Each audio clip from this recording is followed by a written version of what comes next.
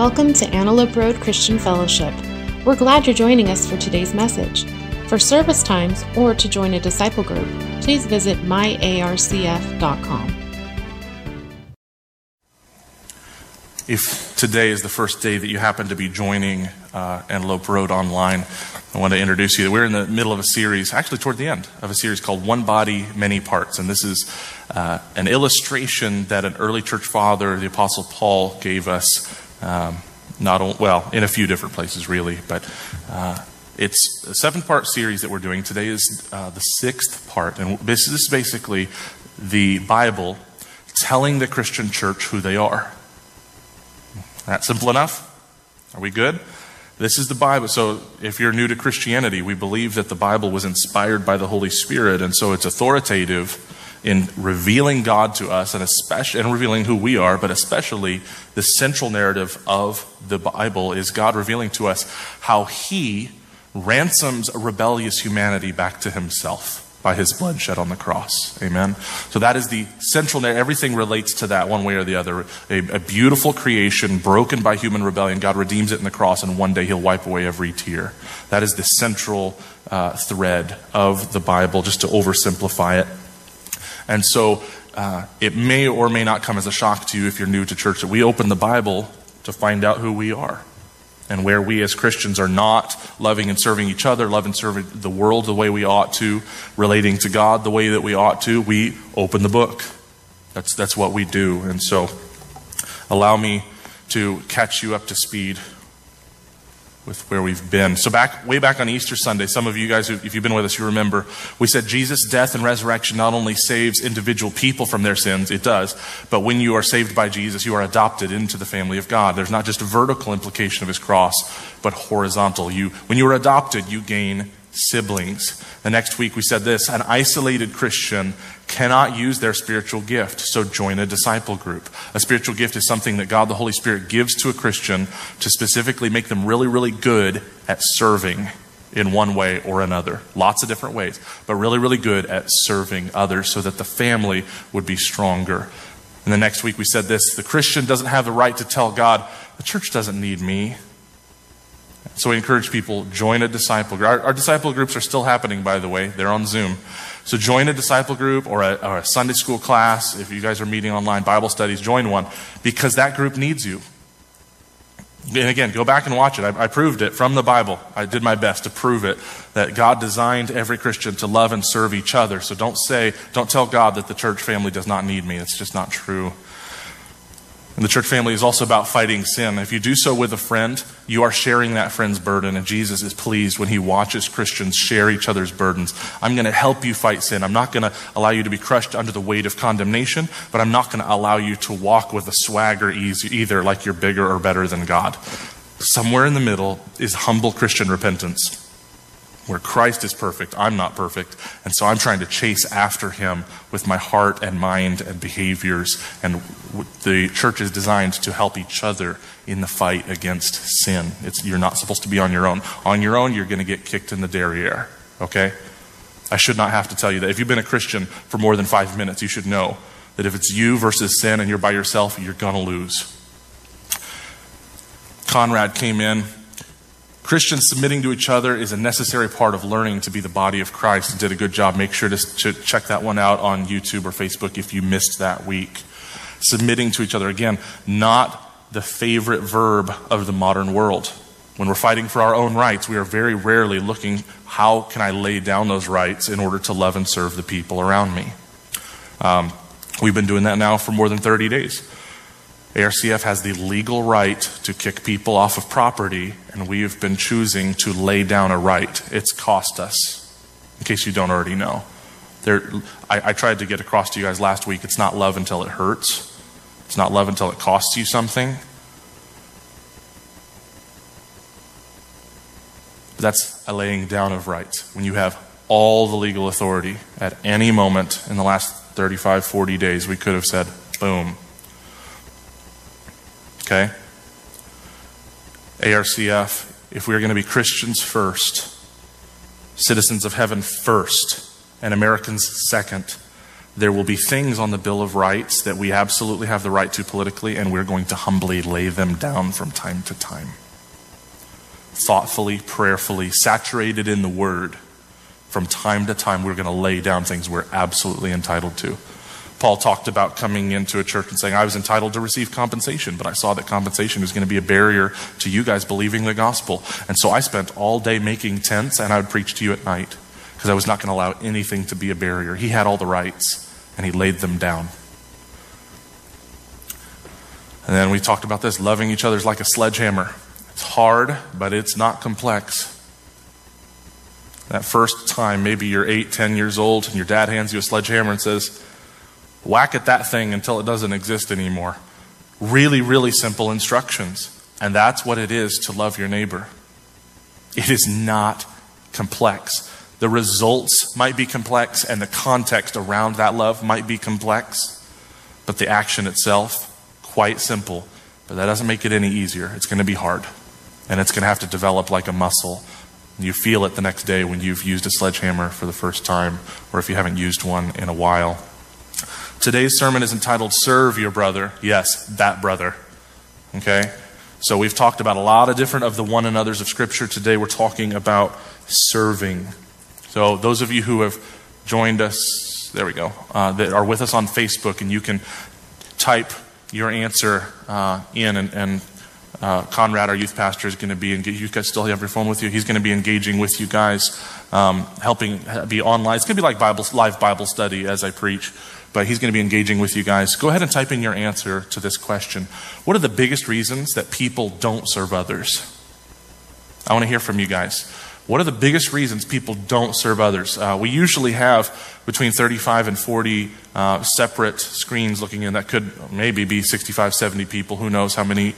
But so there is room for hundreds of answers. And I want to hear some discussion going on there. Let's have a Bible study while we do this. What are some of the biggest reasons that people don't serve others? We need to sometimes look at why we're not doing something if we're going to get past those barriers toward why and how we can do something. Those of you who are type A note takers, here's number one. Go ahead and start writing in the margins of your Bible or wherever. My spiritual gift and my service to the ARCF family cannot be biblically separated. They cannot be biblically separated. And we already talked about this previously, but we're talking about service today. So here we are again, 1 Corinthians 12, 1 Peter 4. So read with me 1 Peter 4. We're going to start at verse 10. This is Peter, early church father, speaking to a group of Christians. God has given each of you a gift from his variety of spiritual gifts. Use them well to serve one another. Was that about as clear as day? That was plain English, wasn't it? Renaud, did you have to parse the Greek? Right? Don't we love to have a Bible study on things that are quite simple. It's a sledgehammer, but I want to analyze it from 35 different angles as a way to avoid obedience. I delay my obedience because I need to study that some more. What did it say?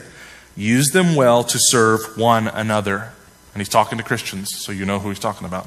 There are plenty of verses talking about serving the world at large. That's what the Good Samaritan is. That's a whole separate discussion. But he's saying serve one another. He continues in verse 11. Do you have the gift of speaking? Then speak as though God himself were speaking through you. Wow, does that sound bold? Does that sound brazen? Wow. Do you have the gift of helping others? Do it with all the strength and energy that God supplies. So see how both of those gifts, in his examples, he ties it back to God.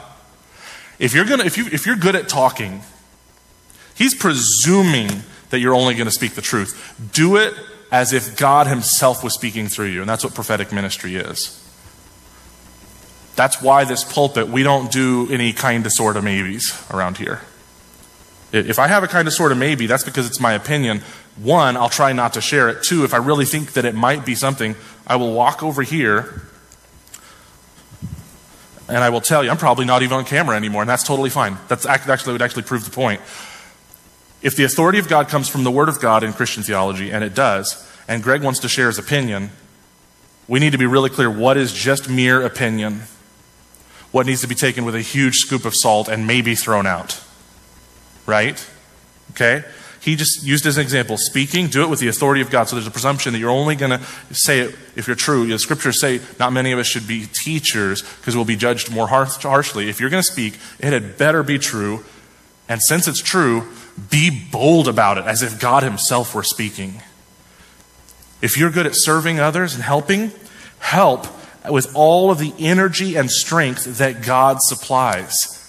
Is that cool to know? If you get your kicks helping other people, you know, I'm not super big personally on the spiritual gifts assessments because there's not even a text in Scripture that says this is a comprehensive list. And none of those lists say that those lists are exclusive. So you could have the spiritual gift of video games for all we know. And if you're at home right now, there were 2 responses to that. What just happened? Carl just said, "Hallelujah, I've got that spiritual gift." And other people just said, "Oh, that's silly. How could spiritual gift be a video game?" Here, let me just basically say this. If you play video games with people, and people who were not interested in Jesus Christ hear about his love and are ministered to through the gospel and maybe even get saved, don't overcomplicate it. If you play Halo and somebody gets saved, then keep playing Halo. I don't care how you do it. Just share the gospel of Jesus Christ. Peter doesn't seem to care. You're good at serving? Awesome. Do it with all of the energy and power and strength that God provides. Serve. Do it. Go for it. Okay? So your spiritual gift, and I'm presuming in this first point that you are a family member of ARCF. If you're not a Christian, then you can just listen in and go, "Oh, so that's how the church is supposed to be behaving. They should knock it off." So if you're a member of ARCF, your service to ARCF and your spiritual gift, you cannot biblically separate them. So please don't try. Please don't try. So here's what this might look like practically. Being in a Sunday school class, being in a Bible study, being in a disciple group, it allows me to more easily see needs. Do you guys know I can't meet a need if I can't see it? I could have the right heart, 100%, a heart to serve. But if somebody doesn't tell me that there's a need, I actually have my hands tied. I could have the money, I could have the spiritual gifting, I could have the time, I could have the energy, I could have the desire, and still nothing get done if somebody doesn't tell me that there's a need. Right? Being in a group of 10 or 12 people, and I want to be really clear right now. There are certain needs that can be communicated just through a text message and through email. You know, if you lost your job and you're, "Oh my gosh, and we need a place to stay," and that kind of thing can be shared very quick, desperate. Let's get it out to the whole body. Does anybody have a place for this family to stay? But there are some types of needs. In fact, I'm going to say more. There are more needs that are deep down inside my heart that I would not share unless you were a close friend. You guys know that, right? Probably most of your needs, the real ones deep down, you and Jesus know what they are. If you're married, your spouse probably knows, or hopefully. There are some needs I will never share with you until I trust you. And since I will not share that need with you, you will never have the chance to meet it. So how am I ever going to find healing? Trust is the only path forward. When I spend enough time with you that I learn to trust you so that I can share with you my real need, that you're finally set free to meet that need. Trust first, trust last. That's the only path forward. Number 2, for my note takers, I must serve the ARCF family with 3 things out of 1 Peter 4, 7, 8, and 9. The end of the world is coming soon. Therefore, be earnest and disciplined in your prayers. There you go. First one, prayer. Most important of all, continue to show deep love for each other. Love. For love covers a multitude of sins. Cheerfully share your home with those who need a meal or a place to stay. Cheerfully, joyfully, not begrudgingly. These are 3 ways that right there in one quick breath, Peter says, here's how Christian families, they call them the ecclesia, the gathering of the saints, your local church. Here are 3 ways you can serve each other. And I just want to hit on these very briefly. Christians, do you believe that when you pray for somebody that you are serving them?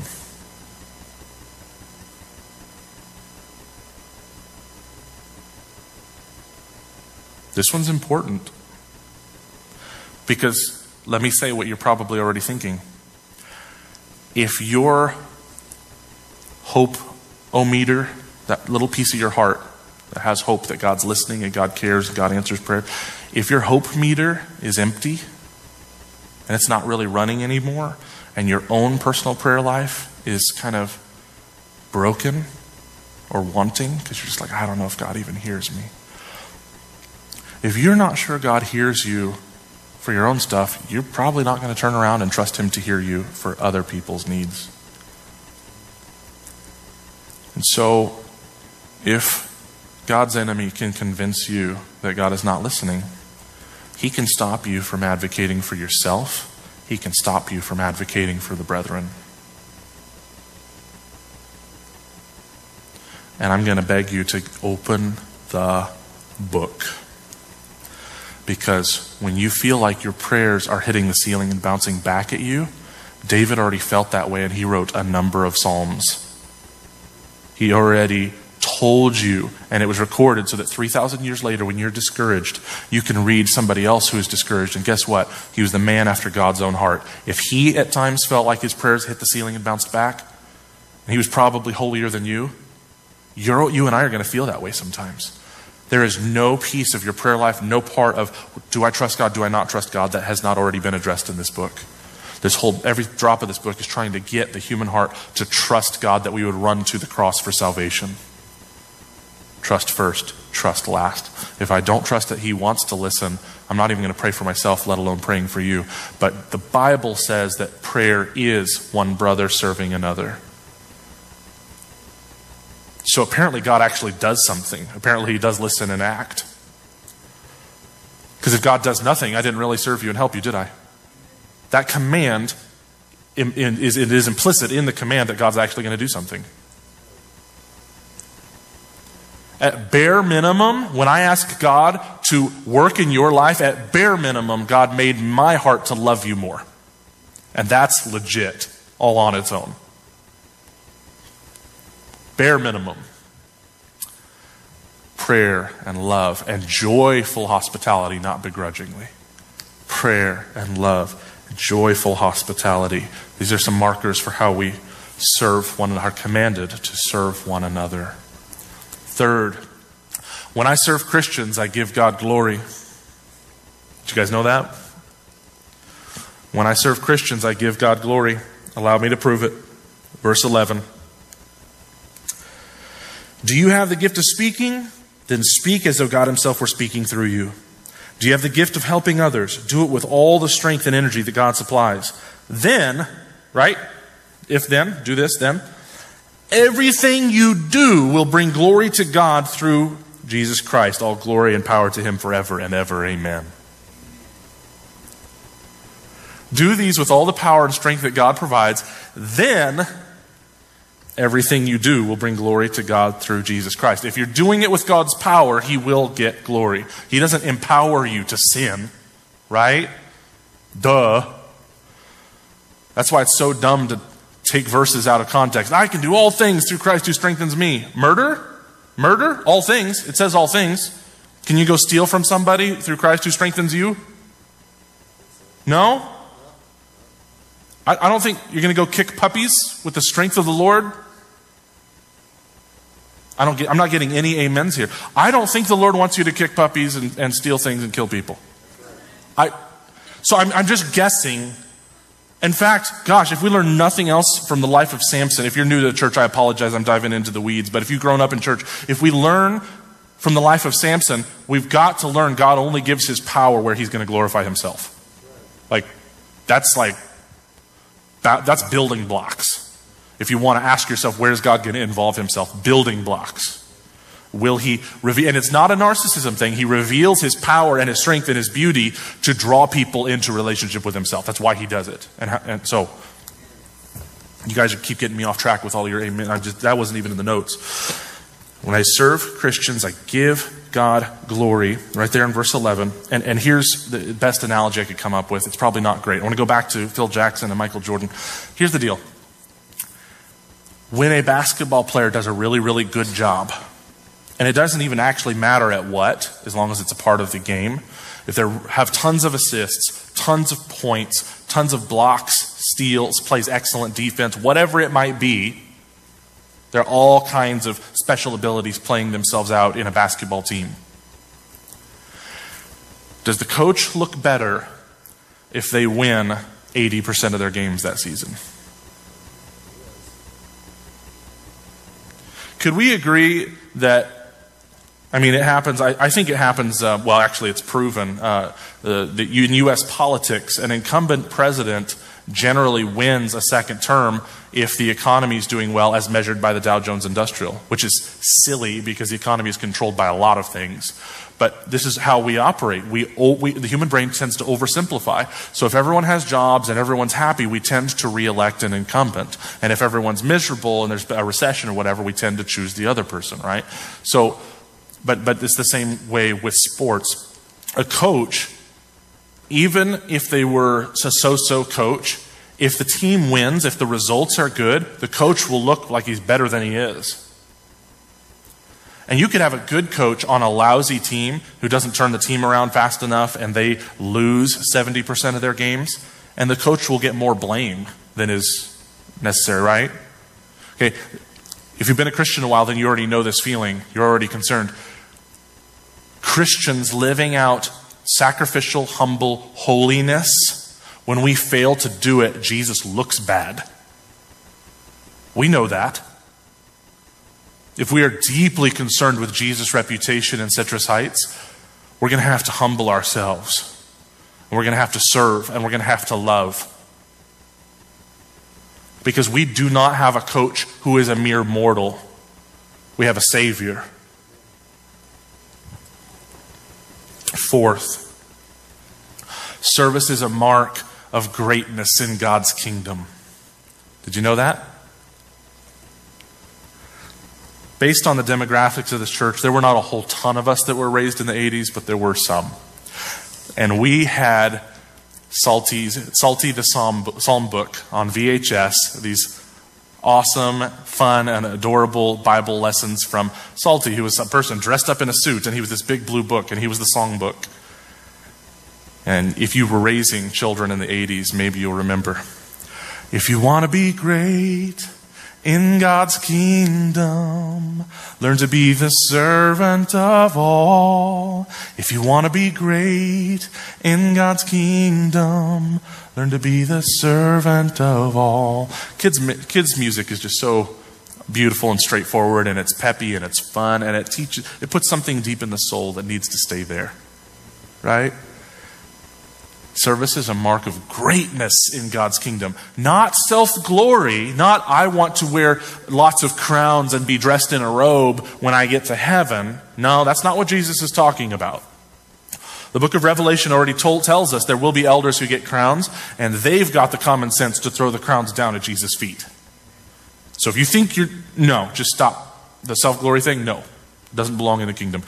When Jesus means greatness, if you want to be first, if you want to be preeminent, you want to crush it, you want to do really well at being a Jesus follower, you want to be really good at being a disciple of Jesus, you must become the slave. Depending on your translation, the servant, the slave, the one who at the door will be in his skivvies washing mule dung off of the guests' feet. And then he proved it. When the night before he went to the cross for us, he got down and washed the disciples' feet. There is no one greater than the God-man. And he is not too great to serve. He's not too great to serve you and me, and he has washed our feet if we love him. You see, Jesus washes the feet of people who want the washing. Now, Ephesians 1 is really clear. You only have the desire if the Holy Spirit gives it to you. So he still gets the glory for why you're saved. But like that desire, Peter expressed it, well, Lord, if I can have no part in you unless you wash my feet, then wash my head and my hands as well. Wash all of me. If it has to be this way, I don't need a little forgiveness. I need a lot. Christ's serving of his church is not just the foot washing is a symbol. We don't all have mule dung on our feet. We have sin all over us.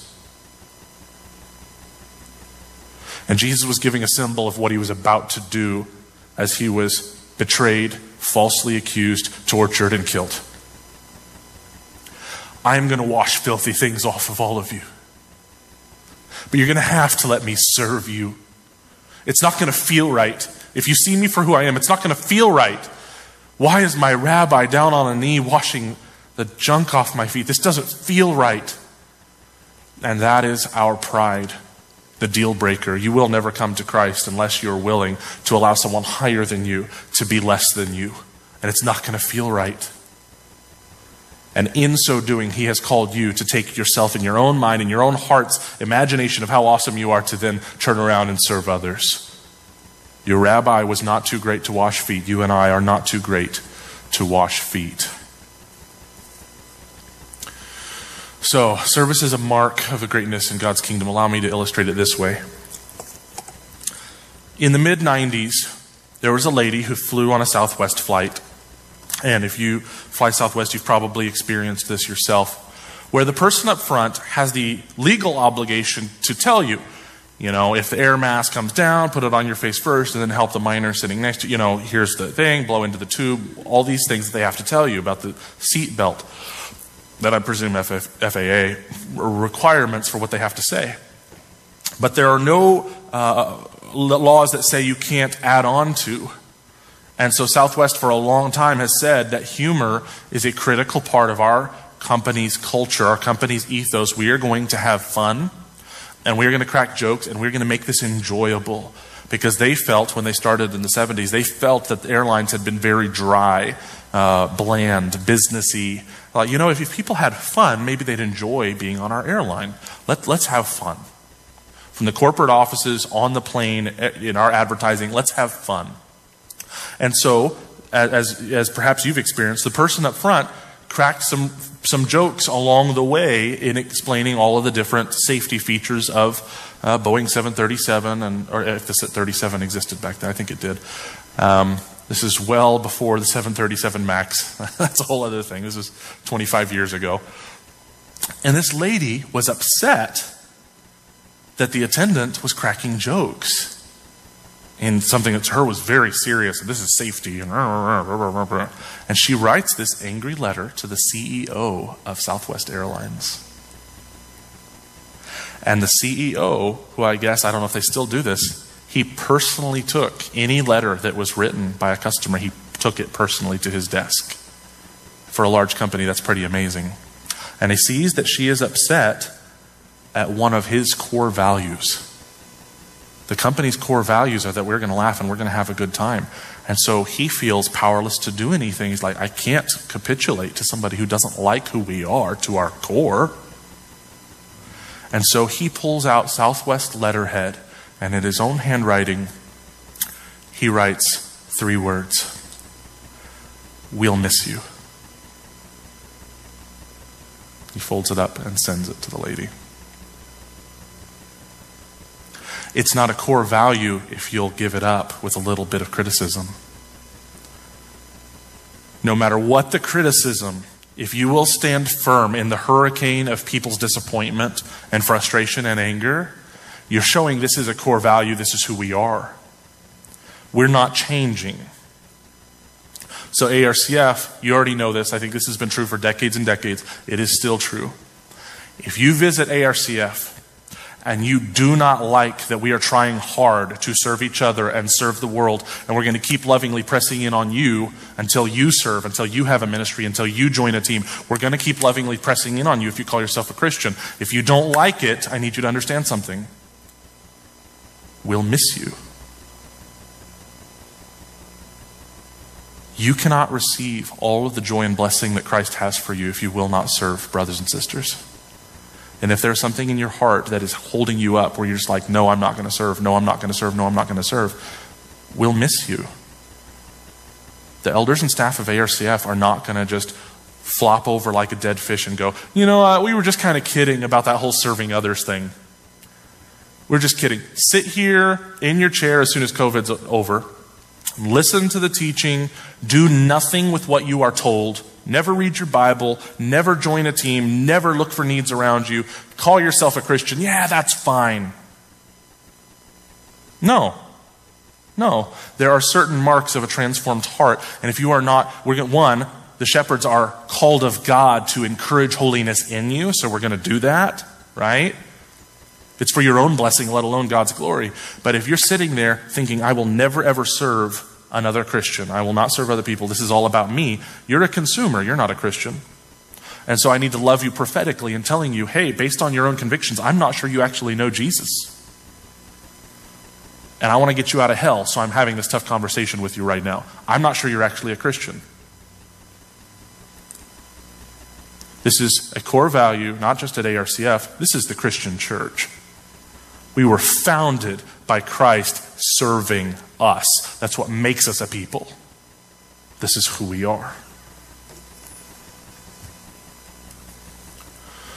Next, the cross of Christ is a Christian's example to emulate. The cross of Christ is a Christian's example to emulate. Let me turn there real quick. Matthew 20. Then the mother of James and John, the sons of Zebedee, came to Jesus with her sons. She knelt respectfully to ask a favor. What is your request? He asked. She replied, in your kingdom, please let my 2 sons sit in places of honor next to you, one on your right, the other on your left. But Jesus answered by saying to them, you don't know what you're asking. Are you able to drink from the bitter cup of suffering I am about to drink? He's saying, you want to know who's going to be great in God's kingdom? Who can suffer and serve everyone else? Oh yes, they replied, we are able. Jesus told them, you will indeed drink from my bitter cup, but I have no right to say who will sit on my right or my left. My Father has prepared those places for the ones he has chosen. When the 10 other disciples heard what James and John had asked, they were indignant. But Jesus called them together and said, hey. He didn't say hey. That was Greg's Standard Version. You know that the rulers in this world lord it over their people, and officials flaunt their authority over those under them. But among you it will be different. Did that sound like a suggestion? Say no. It did not sound like a suggestion. This was not a self-help book. This was not a cute idea. This is not a rah-rah session down at Golden One Arena where you're going to go back and crush it in business. Or no, This is how it will be. Among you it will be different. Whoever wants to be a leader among you must be your servant, and whoever wants to be first among you must become your slave. For even, are you ready for it? If you're part of ARCF and you were with us about a year ago, the Son of Man, the language from Daniel, he's talking about himself, came not to be served, but to serve others, and to give his life as a ransom for many. Just wanted to thread the needle for you, just clear as day. The Christian's example that we are to emulate is the cross of Christ. It is the suffering of Christ, because that is how he served the church. Now, important theological question. How many saviors does the Church of Jesus Christ have? Quick straw poll. You at home, type it into Facebook. How many saviors does the Church of Jesus Christ have? Right? The Bible even calls him the head. One, Jesus, that's it. We only need one Messiah. We only need one king. There's only one. All right? So when Christians emulate Jesus in this way, we need to understand we are not going to die to forgive the sins of other people. It's not literal. It is an image. We're not going to die and sacrifice ourselves to provide forgiveness. You can only do that if you're holy. The Bible's very clear. You have to be morally perfect to die for somebody else and to have any effect. There's only one who's ever been morally perfect. When I lay down my life for you, and when you lay down your life for me, that is serving in a different way, a living sacrifice. We're probably not going to physically give up our life and die for each other, but we will die to self every day as we serve one another, and the cross is the example of that. Couple of questions to consider before we wrap up. If you're not sure what you think of Jesus, as you consider the Christian faith, keep in mind that Jesus going to a cross for others is the foundation of the Christian faith. As you're exploring faith, I want you to keep in mind the very foundation of the Christian faith is Jesus going to a cross for others. That is the foundation. Okay? And this is critical because you're going to find, I want you to explore it all. I really do. I want you to read the Book of Mormon. I want you to read Bhagavad Gita. I want you to read the Quran. And I am telling you in advance what I believe you're going to find. What I believe you're going to find, Pearl of Great Price, all of it, is you're going to see lots of instruction on how to do good stuff so that God or the gods will accept you. Or you can achieve nirvana, whatever. That is what you're going to find. Stuff that you have to do, stuff that you have to do, stuff that you have to do, stuff that you have to do. And as you read the Bible, you're going to see Jesus go to a cross and cry out something for everybody to hear. It is finished. That's different. It is finished is very, very different than go and do, go and do, go and do, go and do. So that's my plea to you if you're exploring Christianity, to keep that in mind. The start of the Christian faith is Jesus going to the cross that you and I should have died on in our place to offer us forgiveness of sins before asking anything of us. If you love Jesus, discover one or two things that stop you from serving and talk about them with a friend. Everybody that calls ARCF church home, there's really no point in me flapping my lips to make a breeze if we won't actually take some action steps. So please do it. Don't just go, oh, okay, what's next? What's going on? What's going to be for lunch today? I want to ask you, please actually do this. It'll be good for your soul. I didn't put it on the slide for no reason. This will be good for your soul. Discover, and maybe it can't happen in sitting and thinking about it for 5 minutes. Maybe you're going to have to think about this all week. What are one or two things that stop me from serving? What is a line that I just will not cross? That if Jesus asked me to do that, I would have a real problem obeying because it's just too big, or it's too much, or it's too difficult, or it's too scary.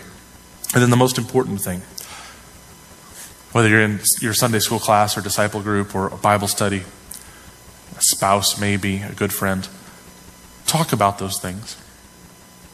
Do you know how beautiful and healing and therapeutic it can be to give voice to something inside your soul you've been afraid of? And by way of leading by example, let me just tell you where I've been. I've been really, really afraid and reticent and concerned about serving people that are struggling with drug addiction because it's something that I don't know a lot about. And ignorance creates fear. So I've been afraid. Take those one or two things that are stopping you from serving and tell a friend, hey, here's one thing that's stopping me. Here are a couple of things that are stopping me.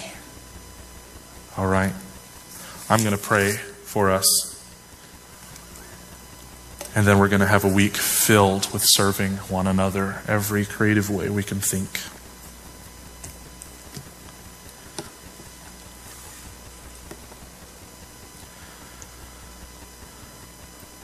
Lord, we pray the same thing over and over again, that the community of faith, your word and your Holy Spirit would coalesce in our lives to push us forward toward holiness. God, we want to be a peculiar people that stands out, that makes Citrus Heights wonder what on earth is going on in that person's life. What on earth is going inside that group of people. We do not want to be a building across the street from Leatherby's. We want to be a people, a group of ambassadors that seek with all of our heart to represent our King rightly.